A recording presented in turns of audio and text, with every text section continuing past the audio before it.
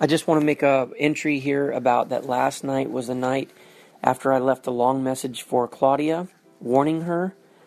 I was filled with an overwhelming desire to pray and literally raise my voice very loud, cry out to God for Him to bless me with great finances so that I can help other people.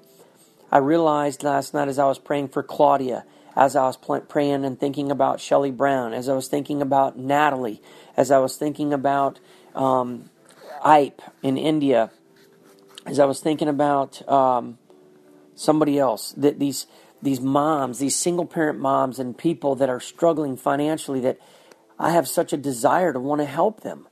It has been my dream to be able to help single-parent moms, and right now, I have 3 single-parent moms that I'm developing a relationship with that are all struggling, that I would love so much to be able to support financially. So last night I begged God, open up the heaven, treasury, a bank of God, pour out your rich blessings upon me, give me tons of money, God, so that I can give it away. And I promised God I would not change my lifestyle. I made it clear to Him. I said, Lord, if it would be your blessing, I may end up getting myself a different vehicle. I may buy some additional clothes. I haven't bought any clothes in, goodness gracious, 10 years. I mean, that's the truth. I'm wearing stuff I got 10 years ago or longer. And so I've asked Him for that, and that I would not change, where I'm living, and I would not splurge. I even said, well, Lord, I might take one vacation because I haven't got to take a vacation, but that if you'll please send resources, God, I will bless these people. I want to be able to help take care of people. So I just wanted to capture that. It was a very huge burden last night. Very huge. Michael commentary. I want to just point out here, if I haven't already, that this is another prayer that God was not going to answer for Michael Criswell.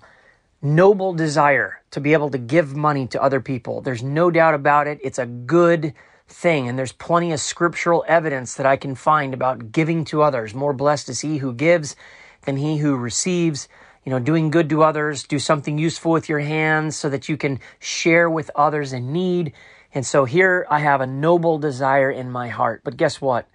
God is not going to answer this prayer for Michael Criswell. He is not going to ever give me an abundance of finances so that I can turn around and become like a heavenly bank for people, these single-parent moms. I have this just great compassion and a desire to give that way. But guess what? That's not the area of my gifting. I think I've already explained this before, but if not, I'm just making sure we cover it here. It's a really important thing to know. My desire was noble, but God's plan was different. So here again, this is an area where God is going to have to lift my eyesight from the things that are down here, earthly, temporal, to the things that are heavenly, eternal. Now, I'm already a spirit-filled man of God, experiencing powerful answers to my prayer, growing in my heart in spirituality, increasing in holiness, obedience, and faithfulness. But there's still these certain areas where I want to do something for God, either led of my own emotion. And a lot of this is coming out of my experience living with a single-parent mom, watching my mom struggle for years. And I've always had a compassion to want to give and help people that are in need. And giving finances is quite easy to do, especially if you have a little extra. So God is not going to answer this prayer for me. Instead, God is going to give me an abundance of spiritual finances to give to other people, as evidenced by the direction my ministry goes and grows. You can see God's favor very much in a different area in my life. And I'm so thankful that this was God's plan and will for me. There are many that I am following in the footsteps of which who God kept very short supply in the area of finances, but yet who did amazingly abundant works in spiritual things in their life. And after all, Jesus said, do not work, in John 6, do not work for food which spoils, but for food which endures to eternal life. Being able to buy a piece of bread to make yourself a sandwich is no doubt literally important, and you cannot survive very long without having that. So physical needs and earthly temporal sustenance is definitely important, but it is nowhere near as important as spiritual bread, spiritual wealth, if you will, right? Because You can die of starvation and still go to heaven. You cannot die of spiritual starvation and still go to heaven. You can die with an empty stomach, but you cannot die with an empty heart and still go to heaven. So you see, there's just, both of them are important, but clearly the spiritual one is more important, and that's what God's plan was for my life. So I just find it interesting that here's a really good desire I had, that most people would say, yes, God, answer that prayer. Give that man some money so he can help these women. And many times we don't realize that we may be getting in the way of God's plan. And also God has plenty of other ways to reach people with finances, as evidenced by the fact that the world is full of thousands and thousands of testimonies for people seeing this amazing gift and providence of finances coming in, an unexpected windfall here and there, where God is always working to supply the children who are seeking first the kingdom of God and his righteousness with all these other temporal things that they need. So it's not like God needs somebody like me to do it. God had a different calling for me in my life. And I always just find it interesting that that's a good prayer. You know, I could say, God, I really wanted you to answer this, but God would say, my ways are higher than yours. My thinking is higher than yours. My plan is higher than yours. So just come with me and allow me to give you my grace as I have apportioned it, and then go and give to others out of the surplus of what I have given you. Very interesting thing to think about. End of commentary. Today is April 4th, 2015. It's 5:03 in the morning. Last night I went to Low Mill with my mom. I had been working on my book. So I went with Mom. It rained quite a bit, and my mom and I ended up sitting out in the middle of the field. Everybody else retreated, and we sat underneath of a blanket. And it was good to go with my mom, but I ran into the lady who I had disfellowship from just over a year ago because she wouldn't listen to me, and she just continued to allow this one person to eat her lunch. And I wasn't going to allow her just to continue to waste my time. Saw her. She's now getting married to a different man. And I was just sitting there, and I guess after a while I was like, why do I even come here? And I realized I just went with my mom, but I think back to all the times last year where when I go to Low Mill, it's like when I even though it's like a very family-friendly environment type of thing for the most part, for some reason my spirit always has a negative feeling. Always. I can't think of a time I've gone to Low Mill and come back and not felt like I had something on me. In other words, it's like the spirit of the world is there so much for me. Now, it's okay for my parents in school, but for me, every single time I go, I regret it. Every single time I go, I regret it. So last night I'm sitting there and I'm surrounded by people that are ungodly. The lady who is the false prophet and her new husband shows up. She's a very, very charismatic woman. I had befriended her in the beginning. It was great. And then she kind of just got weird on me. And then, of course, she's the one that came and said, God told me you're going to jail because of the child support.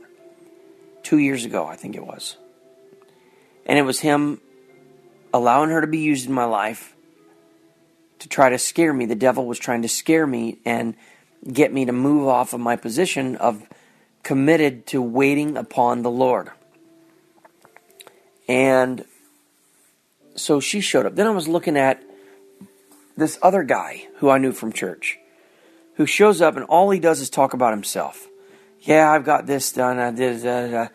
My mom, he hadn't been gone 5 seconds, and my mom says, do you see what the problem with that guy is? And I'm like, yeah, Mom, there's several problems. And I didn't say it, but she couldn't help herself. And she had to say, he's just interested in himself. He doesn't ask you any questions about you. He's just interested in himself. I said, yeah, I've not been drawn to have a relationship with that guy. He's pursued me many times type of thing. And yes, right on, exactly. So I'm surrounded by the only people I see that I know are people. And I'm sitting here going, God, I just couldn't help but thinking that these people don't get it.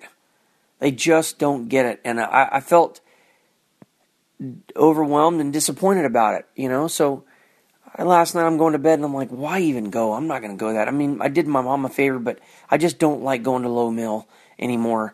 I always feel like I have to get the spirit of the world off of me, and I'm not going to keep doing this. So I would have been having more fun sitting at home reading my books by myself. And I want to separate from the world. I don't ever want to go do things and then feel like I have to get it off of me. That's friendship with the world is enmity with God. I don't care how radical it sounds to people. For me, it's not working. So it may work for somebody else, but for me, it's not working. I don't know what it is, but I don't know if it's just the people that I ran into, but there's always a negative experience. And it's like the people that don't get it are drawn to that. In other words, the David, the Terrys, the whatever this other lady's name is, and then there's, my mom's friend that showed up last night, Marcy, and it's godly people are not drawn to that. They're just not. And anyhow, I have a dream last night that I'm in this dark building looking for lights. I know this has exactly what to do with what the experience at Low Mill last night. I'm on this motorcycle. I'm riding in this old, broken down building, and I'm actually riding in the building because it's like a huge warehouse. And the only thing I'm looking for in this dark warehouse are lights. And in the dream, my legitimate reason for looking for them is maybe like for camera lights. And so I'm in this building going from room to room, place to place, whatever. And I get to this one place where I find these boxes of lights, and I'm so excited. So then I get on the motorcycle and I head out of the building. And then apparently you get to this place where you have to pay for the stuff that you find in the house. Like there's somebody you have to pay for it. So I'm waiting in line and I'm feeling very tired. I'm very lethargic in my dream. And this guy says, "Hey man, can I help you?" And I said, "Yes." And I realized I left the lights in the house. So I'm sitting there and he goes, I'm like, "Man, you're not going to believe this. I'm just so tired. I've been so tired and without sleep, I guess. And I left the lights in the house that I'm looking for." So he helps somebody else. I get back on the motorcycle and I find this set of stairs and I start riding up the stairs, and I'm riding up. And it's funny because this motorcycle is in the dream in several places. It's like a street bike, but I even ride it in the trail. I'm riding it down a trail at one place into these woods. Now, when I get so far into the woods, I realize this is a somewhat scary thing. I've never been on this trail, never been down this area, and so I turn around and head out. It was a fun little ride, but I'm on this motorcycle and in the building. I go back in, and I go back all up into this room, and I get into the one room where I think they're at, and it's like there's house furniture, but there's no lights on. There's like no electricity, there's no lights, so everything is dark. And I'm fumbling. I'm not afraid of the dark. It's weird. I'm not afraid. Like you would think you'd be afraid. I'm not. I'm frustrated because I can't see where the lights are at. And I'm looking for the light to see where these lights are at. I'm looking for a light. I remember in my dream I'm fumbling with my phone. Your phone. And then I remember, my phone's in my pocket. I can get a light out of it. And I can't hit the button right. I can't. No matter how many times I press it, and I can't remember what you have to do, and I can't see well enough. Even when I light my phone is darkly lit. So it's about having no light.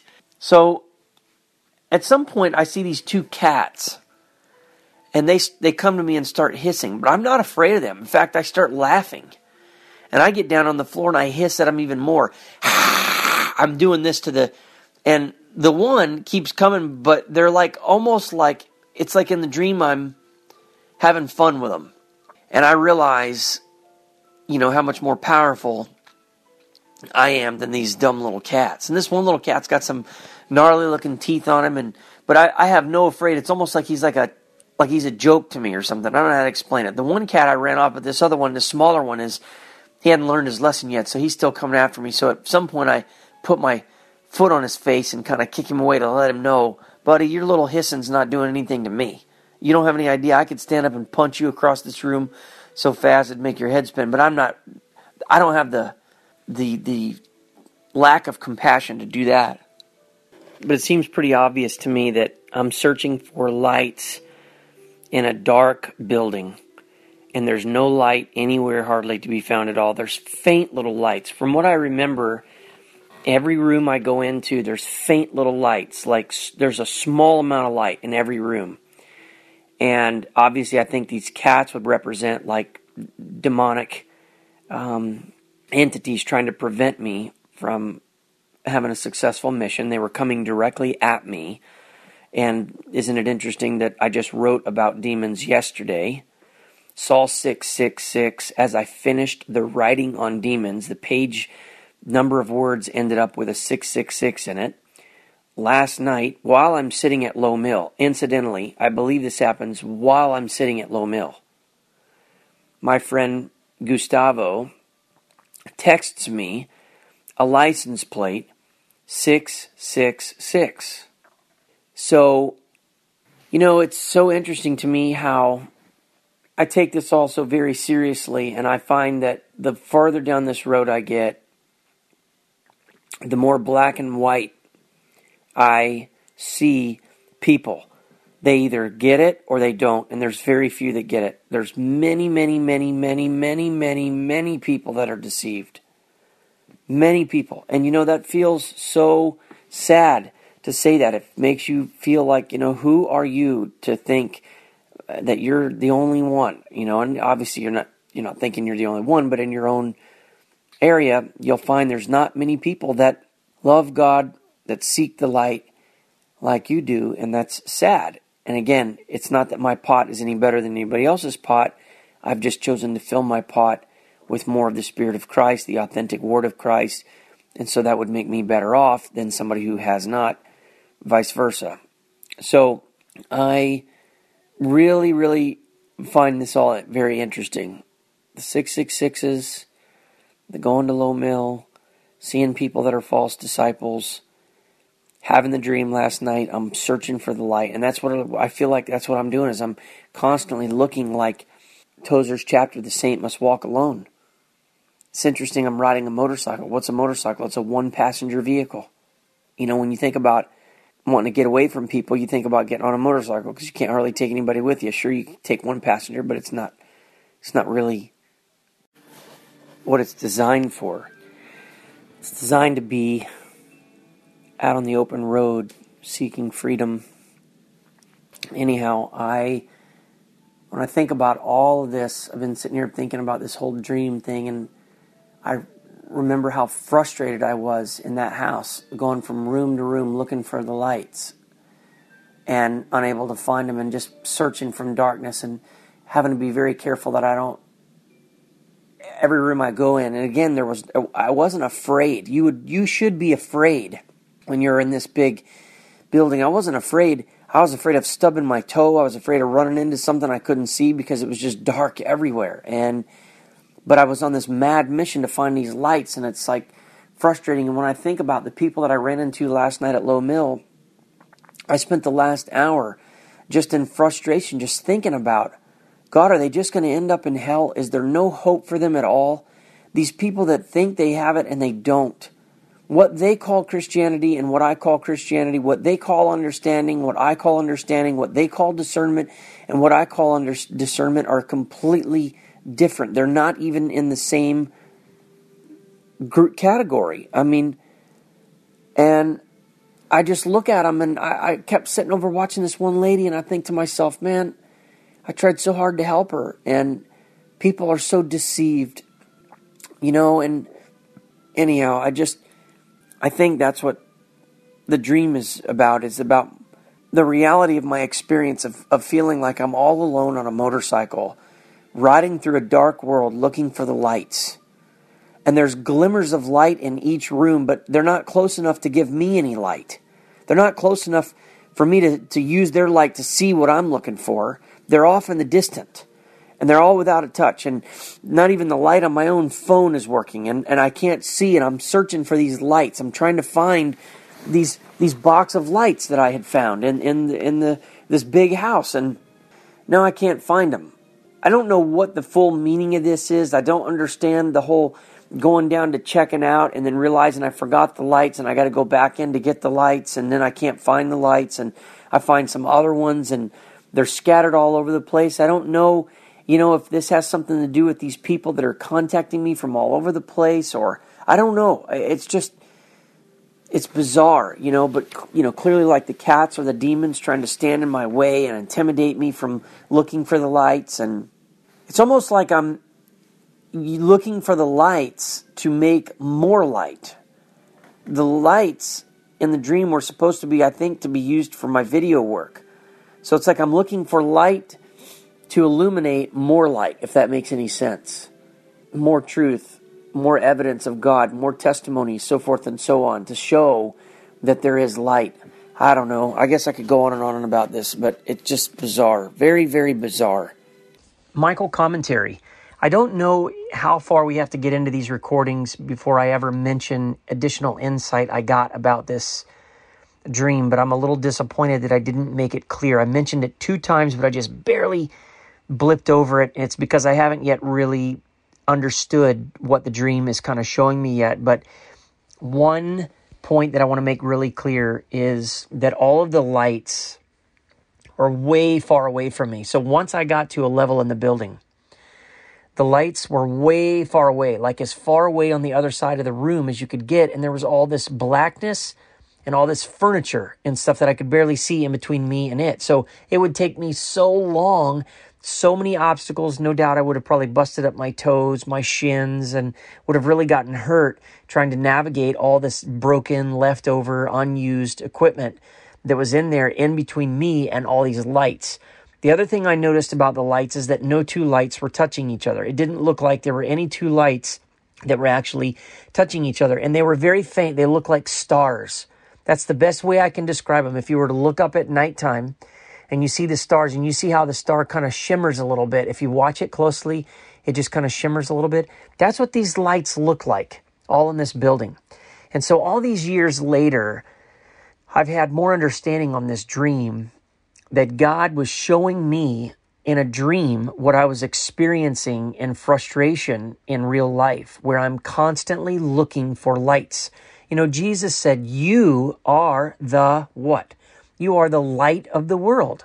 And he says, no one lights a lamp and puts it in a place where it will be hidden or under a bed, if you will. He says, but instead he puts it on its stand so that all who come in the room may see the light, right? So here I am in this room looking for these lights. The connection to the video lights, is the connection of me trying to find more Christians, true Christians, to hear the true word of God, the true testimony of God in my life through my video ministry. You see, it makes total sense. But here's what's so interesting to me about this, is that the farther I got down the road in my ministry, the more this dream became real, the more meaning I was able to see in this dream when, again, I have to call upon my unique perspective here, and that is the tens of thousands of stories that I've received from people around the world, many of who share the testimony, Michael, I can't find a true Christian anywhere near around me. I've tried to go to church. They don't get it. They don't understand. My family has walked away. My husband has just left. This has happened. My children have turned against me. They no longer believe. My husband, who was a pastor for 8 years, has now turned to Judaism and doesn't believe Jesus is the Messiah, so forth and so on. My church has decided to go this route. I cannot find anybody who really takes this seriously. Now, I would begin to receive thousands of testimonies like this, brothers and sisters. Thousands. Okay? So God gave me this incredibly unique experience where the body of Christ, or a representation of the body of Christ in large numbers, were going to send me emails. Not all of them are the body of Christ, clearly. Send me emails, and I got to begin to have this kind of global snapshot of what the body of Christ looks like in various aspects. What she's suffering, what it looks like to be her now, the type of persecution she's suffering, the type of satanic attacks that are coming at her, etc. And I got to begin to see this kind of overarching global perspective on what is going on in the body of Christ. It became very obvious to me that God has separated many, many, many true Christians. I'm not saying you can't find true Christians sitting in these institutional buildings, but there has been, over the last many years, a great exodus out. In fact, somewhere around 5 or 6 or 7 years ago, I remember reading a book, and tell me this isn't unbelievably ironic, about George Barna. Now, maybe you've not heard of Barna before, but if you've ever been churched, if you've ever been near any kind of church leadership or volunteer or whatever, perhaps you've heard of George Barna, B-A-R-N-A. He had the world's leading organization on all of the statistics and studies of the church and religion all over the world. Well, how ironic is it that the man who is at the top of the chain in the world for understanding what was going on in religion and in the, quote, body of Christ, became a person who left the institution of the church and wrote a book about why he left the institution of the church. And at that time, when I read his book, it was estimated, according to their statistics, that 1 million people a year were leaving the institution of the church. That means leaving the building. They were sick of what they saw in it. They were sick of not being able to make tremendous fellowship, deep fellowship. They were sick of the hypocrisy. They were sick of the programs. They were sick of all the fatness that's been added, all of the worldliness. They were sick of all the backbiting. They were sick of all the politics. They were sick of all the type of churches that are ran by a family czar, if you will, where the family runs it and you can't really break into leadership unless you are family or somebody approved by family, and just all the other things, the church wounds, and then the watered down, lukewarm teaching, the inability to tell about both sides of God, to tell the whole truth of the Word of God. People began, small numbers of people, compared to the world, but a large number of people began making this mass exodus. 1 million people a year, brothers and sisters. That's a lot of people, okay? George Barna being one of them. That was always amazing to me. So my perspective all these years later, having received all these emails, brothers and sisters, you cannot believe how many thousands of emails I've received, people telling me they feel alone. They can't find fellowship. I've had people ask me, Michael, can you start a Facebook group? Michael, can you start some sort of an online, chat room? Michael, can you connect us to some other people? Michael, can you recommend a church in my area? People used to ask me all the time if I could recommend a church to them. People desperate for fellowship, being all alone. Now, I'm going to go out on a limb here. Tozer did one time, and I think I'm going out on a limb here by saying this, but I'd like to go out on a limb and share something that the Lord very well could be doing. I've been knowing that this was intentional, that God was calling true believers out of the institution. And I've got a lot of evidence since. I'm going to read right now an email that I received from somebody in South Africa regarding a minister who I believe indeed had a real encounter, a real vision from the Lord. I want to read this to you, where this pastor was given this incredible revelation about how God sees the condition of the church right now. Now, keep in mind, I received this long after I have published a video on YouTube that's been watched a lot of times, at least over 100,000. I haven't looked in a long time, called Why We Left the Church. And I want you to hear this, because when I read this, I said, this man has heard from God. This man has been told the truth. And the Spirit of God in me witnesses to this, okay?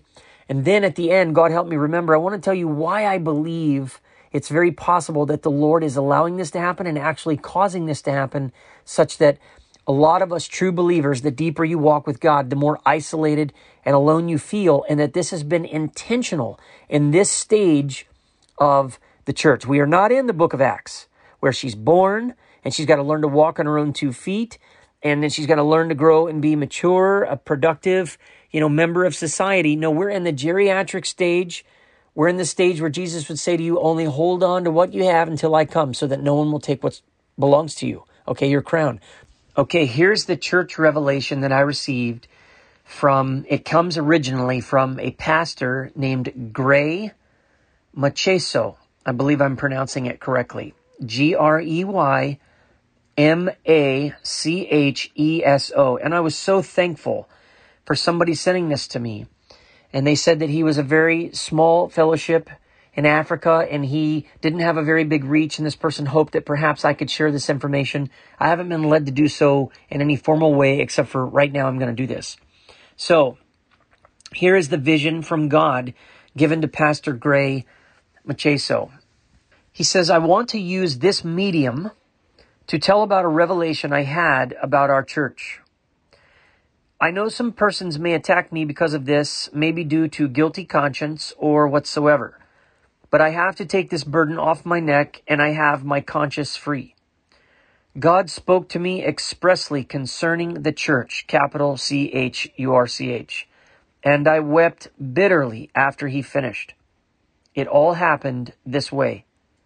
We lost a very good brother in the church to a mysterious sickness.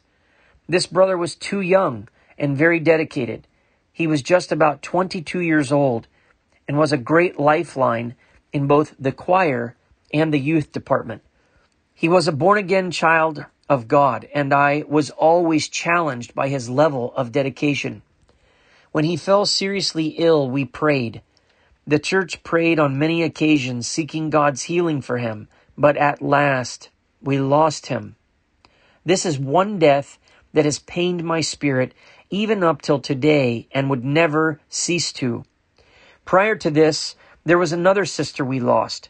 She was very dedicated too, and her husband was also a great child of God. They were without children and for many years after marriage, but they never wavered in their faith. But suddenly she became pregnant and the church was in great joy. But we lost her during the childbirth, and upon the prayers, tears, and pleading to God to spare her life, we lost her.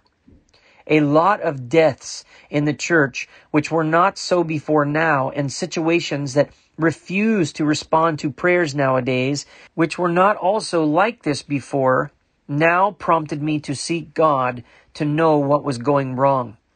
Specifically, my dear friend's death made me cry, and still cry bitterly till today. I embarked on a 33-day prayer because I wanted to be restored from my weakness and failures, and also to know the reason for various negative happenings in our churches and why such negative incidences don't obey our prayers anymore.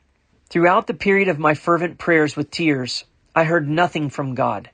But on the last day of my prayers, being so weak and feeling God was never going to tell me anything, he appeared to me in the form of an old man, and he told me things that made me still beg for mercy till today. Here it is. He said to me, quote, "You have requested to know, and I will tell you. The gathering you call a church is no longer a church before my eyes, but a place of tussle for power, position, fame, division, superiority, supremacy, and authority. Many shepherds who were supposed to protect the sheep from lions have become like the lions, devouring the very sheep handed into their care. The hearts of the people are divided against each other, and brothers are seeking the downfall of brothers for the sake of position and authority. The altar of the church has become a boxing ring where shepherds, pastors, and deacons/deaconesses fight each other fiercely, both with punches and foul words, to become the last man standing and the superior to all. Pastors drag pastors in church to take over my altar for their personal interests. The church is divided among themselves, choosing leaders based on what they stand to gain materially rather than what they stand to gain spiritually. Pastors fight pastors for positions, and members fight pastors for possession of the church. Brethren who were of the same fold now divide against each other and pray to me against each other, seeking the downfall of each other from my hands. The sacred things of my temple are being used for selfish purposes, and the occultic members of the world are now the people judging the sacred matters of the church in court and taking decisions for the church to make peace. Yet my people wouldn't stop fighting themselves. The church has become a war and battleground where leaders fight for superiority and power due to quest for financial benefits and control over whatever and whoever they want to control. I am very bitter with the church. Now watch this. Brothers and sisters, this guy is either dead right or he's dead wrong. If this is indeed a vision from God, listen to what God says. I am very bitter with the, quote, church. I believe this is 100% accurate from God. I have felt the same spirit in me preaching against the institution of the church for a long time now. It goes on. Listen. He says, now this is the part that shocked me. He said, because of this, I no longer listen to their prayers as a church, but I only listen to individual prayers from a very few of her members who are still burning in desire to know me. The prayers from them as a church to me has become an abomination before me because the hearts from which the prayers come from are not united, but filled with division and hatred towards one another. When they pray to me as a church demanding for solutions to situations, I tend to see a group of people who pretend to be together, but in the real sense, they are against each other and against me as well. They don't pray for mercy and unity. Rather, they pray to me to deal with their own brothers and sisters because no one wants to be a subordinate to the other. Everyone wants to be the superior and the one gaining. I have decided to only listen to individual prayers from sincere hearts, not a prayer from a group of hypocrites who call on me from their lips, but inside their hearts, lies, wickedness, jealousy, envy, false witnessing, covetousness, ungodly plans, and great division. That is why when they pray for healing, I become slow to it. They pray for blessings. I tend to bless only a few with sincere hearts. Their offerings, tithes, and seeds have become filthy before me because they come from unclean hearts and hands that have shed blood. I have decided to be calling home the upright ones in the church in death through various ways, some through sickness and others through situations I deem proper. By the way, brothers and sisters, he doesn't mention this, but that is absolutely the word and ways and truth of God's word in Isaiah 57:1. I'm surprised he didn't mention it. But God's own word in Isaiah 57:1 is that he takes out the righteous early, and no one ponders in their heart why this happened. And God says this happens to spare them from evil. He says, I would have allowed them to stay, but I don't want to lose them. So I take them home while they are in good standing with me. Cry no more for your brother and friend who was called home by me, just like I have called other children of mine. The time is too short and judgment day is at the corner. You should stand firm and don't take your eyes off of me, for the evil day is very near. But as for the church, a lot will happen and is yet to come unless they come back together in one heart like in the days of old and seek me. Now, brothers and sisters, this is the only part of this that I struggle with. I don't see how God would say to him, unless he's speaking of his church, this idea of unity, because I don't see anywhere biblically how it's going to happen. I could be wrong. I believe everything in me, the Spirit of God says there is only coming more and more apostasy, more and more falling away, more and more lukewarmness, more and more disobedience, more and more deception, and it's going to continue to fall away. If there's anything that could look like a revival, it will be false and counterfeit. That's the only part of this whole message that I do not agree with. Now back to this dream. Notice how God tells him he's only listening to a few individual members. Brothers and sisters, there was only those few lights that I saw across the room from one another. Again, remembering no two were touching, symbolizing that they've all been separated from one another. Now here's the part where I'm going to go out on a limb that I told you was. I had this thought. Do you remember how when the end had come for Jesus' ministry on earth, he said that the sheep will be struck and each one will return to his home, meaning you're not going to be together and you're going to leave me alone. Now, this was the end of Jesus' earthly ministry. We are approaching the end of Jesus' spiritual ministry on earth as well. Jesus said the time is coming when all things will be dark and men can no longer work. We must work while we have the light. And Jesus said in Luke 18:8, but when the Son of Man comes, will he even find faith on earth, right? So we know the end of all things is near, and this thing is wrapping up.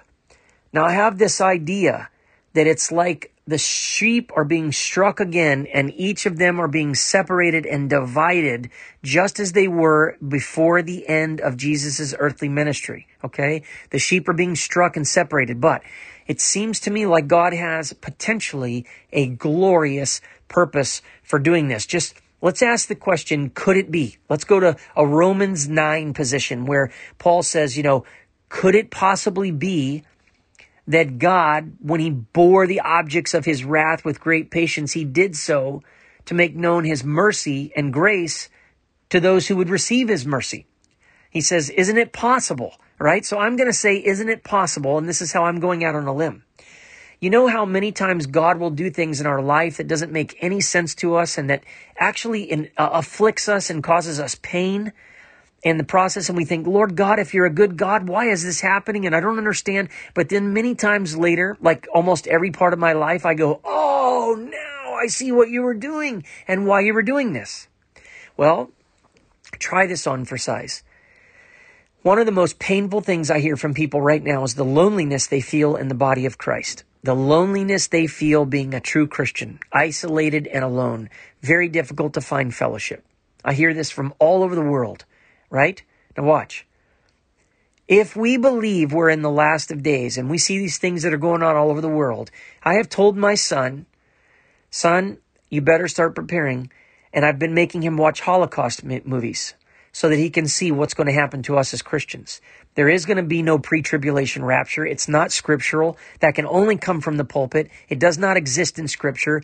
You have to make up something to believe that there's a pre-tribulation rapture. You have to conjecture something that the Bible does not say.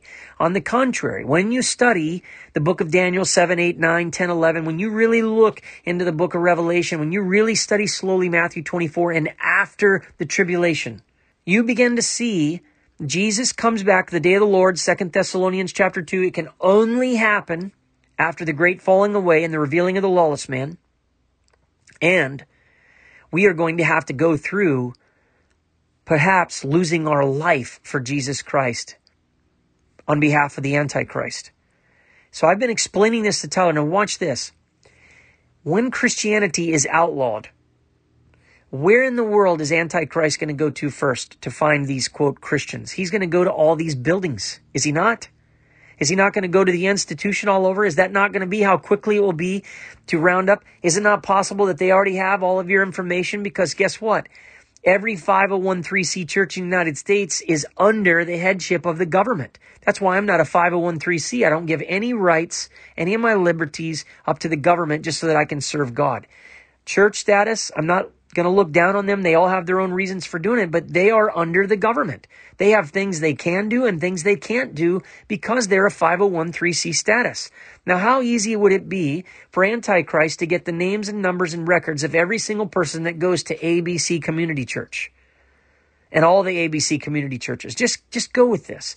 What if in the end times, in preparation to give grace to us, God is separating the true sheep from the goats in advance and separating us and calling us out of that institution, which he is done with, according to like this gentleman here, this man here, he says he's done with it, right? Got to remember back in the 70s and 80s, Leonard Ravenhill came to the United States and was preaching that less than 5% of the people sitting in this institution, and he spoke very much against the institution, as did Austin Sparks, trying to get men to get revelations on really what the church was, trying to get men to really take the time to go to the scriptures and study what exactly is the church and is what we go to on Sundays. Is that what the Bible calls church? And you'll find, no, it is not.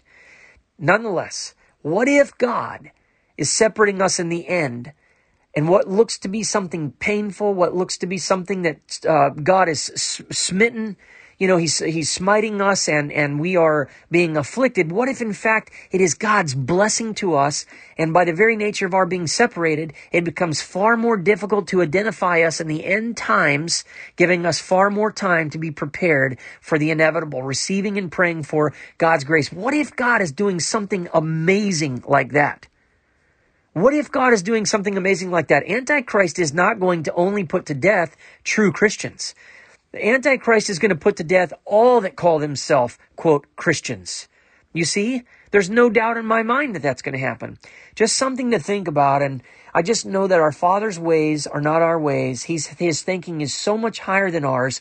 And I began to think about this. Wow, the sheep shall be struck, each one of you going to his own home. And in a way, don't you know, if you've ever watched like the TV series AD, by them being separated, it became very difficult for the Roman Antichrist to find them. Do you see this? It became very difficult to hunt down. In fact, if you ever watch any of those movies about the book of Acts, you'll see one of the biggest problems the Romans had was trying to hunt down those Christians, trying to find them. Because they were all scattered and they were not in a, quote, synagogue. They were not in a church building. I think this is just a fascinating thing to think about. And I think to myself, how many times I've prayed, God, do you want me to start a, quote, church? God, do you want me to, start doing fellowship and bringing people in and doing meetings? And God, will you please give us more fellowship? The Lord never answered my prayers in this, brothers and sisters. He's left me alone all these years. And all these years, I've come across more and more people who are alone, and they will testify they have grown more outside that institution in Christ than they ever did inside the institution of the church. Give it some thought. End of commentary. This is another amazing account of how God uses this dear sister of mine in the Netherlands to confirm words to me. It's amazing how this is happening, because she's halfway around the world. We're in different time zones, different race, different sex, different culture, everything. And so I've now seen this happen about, it seems almost like a half a dozen times or so. But this morning I was prompted to reach out with a very strong warning to my mom about this church they're going to. It had been my prayer that her eyes would be open to see the full truth by now. And so I sent this very long email message. And in the message, I make this point that would God the Father and God the Son ever look down upon a pastor who has been for years preaching right up to the truth and stopping just short of it? This is the testimony even of myself and of my mother, who I'm writing the email to. And I said a sermon that goes 98% all the way and stops is still a lie. And I had just been writing, and this was pouring out of me this morning as God was helping me to see how critical it is to fight for the truth and to flee from error, and how easily the devil counterfeits the truth. He brings it right up and always stops just short of the full truth. And I wrote, anything short of the truth, 100% is a lie. To my utter amazement, God is, when He does things, He does it exact, He does it specific. I finished this long email. I sent it off to my mom. I listened to another recording I had made, which I had also asked my mom to listen to. And then I began to sit down and listen to a recording that Natalie had sent me last night. And I hadn't had a chance to listen to it. So I sat down and I began to listen. And this is what I hear. And I was just like, God Almighty, are you kidding? She has no idea that I have sent this email. She has no idea that I've been struggling with this, with my this church and my mom being there. Nothing. She has no idea. So what I've seen in the spiritual things, I am very, very, very careful. I'm very careful. I pray God for discernment. What you said, we need discernment in these times. We need discernment. So I pray for discernment. I pray. And some things, you don't even need discernment to know that they are devilish. They are from the devil. But these days, these last days, like you said, we need discernment. And somebody said the biggest lie is one degree, it's 1% away from the truth. You see, that when I heard that, So, yes, it's true. The devil doesn't come with huge lies anymore.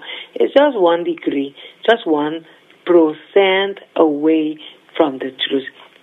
Absolute, amazing, undeniable, Holy Spirit-led confirmation of truth. It is amazing to me. After having lived this now for 5 years and seeing God work like this, where He'll speak an exact direct word just like that. It is incredible. I have never even had this thought before this morning when I was beginning to make this email and just praying my way through it. God gave me utterance, having already known He had spoken that exact word yesterday in this recording from this dear sister of mine halfway around the world, having no idea that that would even be a subject of interest to me this morning. Amazing, amazing, amazing. This is just a quick recording that God has blessed me again with. He's been showing me when I step into something hard. This is a pattern I've seen a lot of times when I stand up against a lie, when I left the church, when I confront lies that my parents have believed or that others have believed or what have you. If it's a very hard thing that could cost me, then God shows me He's proud of me. The whole time I made this recording to Natalie, explaining what happened this morning, I'm sitting there looking at my outbox, reading the email that I sent to my mom, and it was 111 sent emails. That's 111. Mark 1:11, and a voice came from heaven saying, "You are my son whom I love. With you I am well pleased." God always shows this. Or a 322 to me just now as I'm pulling into Starbucks, the last stoplight, pull up, license plate 111. I turn the corner, 966. My emails in my box are 966. License plate in front of me, 966. So there's another number that God's trying to show me. But one of the things I wanted to capture this message is that it is hard to step out in faith, and it is hard to stand against lies. It is hard to be courageous enough to confront evil. There is no doubt it is not an easy thing to do, to be what seems like one man up against an entire church or up against an entire family or up against whatever. It's hard to do. But what I am discovering is, again, being reminded of consciously, is that God gives you grace to enable you to do it such that you almost either can't feel it when you're doing it, or He will encourage you on the backside of it. Once you step into it, He will encourage and confirm. So the example this morning would be, I find myself being under attack mentally. Like, I know when I stand up against the truth, the devil attacks it. When I tried to attack the Catholic Church thing, shortly after that, I'm covered up in 312 or 322s, 111. God saying, "I'm proud of you, son." On my way here this morning, I see 1133. No one lights a lamp and puts it in a place that will be hidden or under a bowl. Instead, He puts it on its stand so that all who come into the room may see the light. God telling me, take this word. Jesus says, what I've whispered into your ear, proclaim from the rooftops. So there's this call that when the Holy Spirit teaches, you have to have courage to put it out there. But there's the fear that, well, what if I hurt somebody's feelings? What if I'm wrong? God takes care of those things, but He'll give you the grace to step out. And you have to have the courage. It is not me that has the courage to do this. It is the boldness of Christ that's in me. I would have never been willing to hurt people's feelings as much as I do, or to inflict upon them, or to make them feel badly of me as much as they do because I'm speaking truth. I would have never been that willing. But now God has graced me. He's so graced me. And I trust in Him. I depend upon Him. I wait upon Him. And then He rewards me either in the moment or afterwards, but it always requires the grace to step in it, the faith. You have to step into it and do the thing you fear that's pleasing to God, and then God enables you. He doesn't leave you alone. I mean, it's just incredible how much our God loves us and how much He enables us. You have to take the first step. God will not come over to the boat and pick your leg up and throw your leg over the side of the boat. No, He says, Peter, come. You have to get out of the boat. Once you start to come, God gives you the grace. He's the one that makes the water solid beneath your feet so you can walk on it. You may even still get afraid, but you have to keep putting your eyes on the truth. I'm seeing how God, again, He strengthens me. It's not easy to tell your mom, the church you're going to is wrong. The devil is in control of that church and in control of that pastor, not God. It's not easy to do that. It's not easy to want to make them feel uncomfortable. It's not easy that my mom's having to wrestle with this today. And think about it, and go through all these. But he's such a nice man, and he's good looking, and he preaches the hard word, and people laugh and clap and holler, and people amen and shout and holler. I mean, it's not easy to have a person have to think through all these things, and to have to, oh gosh, here we go again. So Michael's saying something else is wrong, and who's perfect? Who is he? Where is this guy coming from? I don't hear anybody else being as critical as my son is. It takes courage. I know that God He just continues to make me stronger and stronger, because there's been a fear in me. You don't want to say something too much, because then people will backlash on you and be a hater and all that. And God has just been eliminating that in me. For so long, He's been making it to where I'm becoming bolder and bolder and bolder. And you know what? I know that on the other side of this life, God will use my words to condemn others, because my words were His words. And Jesus says, I'm not going to condemn you. The words I have spoken to you will condemn you. So He will remind people, here's Michael right here telling you the truth. You ignored it. Or He will use my words to convict them and save them this side of heaven. Praise be to God. That's the preferable option. My mom has responded to my assertion this morning that their pastor is not preaching the whole Word of God, and he apparently never has, and so that means he is under the influence of the devil, because anything short of the truth is a lie. Period, end of story. I don't think there's any godly person on the planet that really knows the Lord that could argue with the fact that if you come right up to the line and stop short, you are under the influence of the devil, not under the influence of the Spirit of God. You may have a desire for God. You may even have a love for God. You may be obedient to Him in some ways, but you are right now under the control and influence and ensnared by the devil. You're not bringing it all the way. I think this also would apply to a person who's maturing. Like obviously, when you're an individual and you're maturing, you're going to know less truth in the beginning than you are in the beginning. But you cannot say this of a man who is in charge of shepherding a sheep, who's been doing it for decades. You can't say, oh, he's still sanctifying, he's still... No, of course he is. But no, he should be well further along in the truth. There should be no excuse. The Word of God is plain. If Paul could do it after 3 years of training, so can anybody else. Paul had 3 years of training. He went from being a zero to a hero in 3 years of training and went out and did his thing. And the same thing can be said of the disciples. They had 3 years of training, and then it was time for them to go out. So, for a man to have been preaching for decades and still be struggling with coming right up to the edge of truth, but then backing off so that nobody's offended, that spirit does not come from God. That is a spirit of fear at the very least, and it's an intentional spirit of destruction by the devil at best. And so, having presented this to my mom, she sends me an email back saying, if, we were required to live a life like you, we'd have no friends, we'd have da-da-da-da-da-da, and it was all about, instead of it being about, is Pastor Rusty preaching the truth, and is that church being more influenced by the Spirit of God or the spirit of darkness, the kingdom of Satan, it became about comparing their walk with my walk. Well, that had nothing to do with the email that I sent, and when I showed up here, my mom said, I told Bob, Mom, that... I told Bob that I'm so glad that, I don't have that calling that Michael does. That Michael has been given a very hard call. And I said, Mom, you're making it about my commitment to holiness when this message is about, is a man of God preaching the truth or not? There are no this is what is amazing to me, is that when I had this argument with another group of people at the same church, they posed the same argument. They suggested that I am called to live a higher level of holiness somehow or another than they are. That's what the devil will do, is to lie. He'll make you think, well, Michael's got a different calling than you. He has to live a higher level of holiness. Are you kidding me? No way. I know that there are people who live way more holy and have been way more mature in their faith than I am. That's just the truth.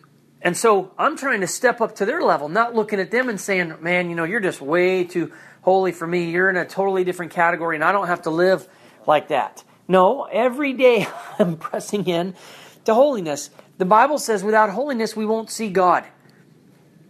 If you know that Jesus is righteous, you know that everyone who does what is right has been born of Him. 1 John 2:29. And so, we are to purify ourselves. Anyhow, I don't want to keep going on and on. I'm thankful that my mom's not offended, but I can also see the deception. The deception is the devil will try to get you, if he can't get a person to deny that what I'm saying is true. In other words, if he can't get enough on you to say, oh, what he's saying is a lie. My mom couldn't say that what I'm saying is a lie. What she has to say is that I'm being held to a higher level of accountability than she is. And that is a lie. So it's like, I may have a different calling. My calling may be to preach the hard truth, but her calling, as with every Christian, is to live the hard truth. My calling may be to point out false teaching, but her calling would be to flee from false teaching. This is what I want to make as clear.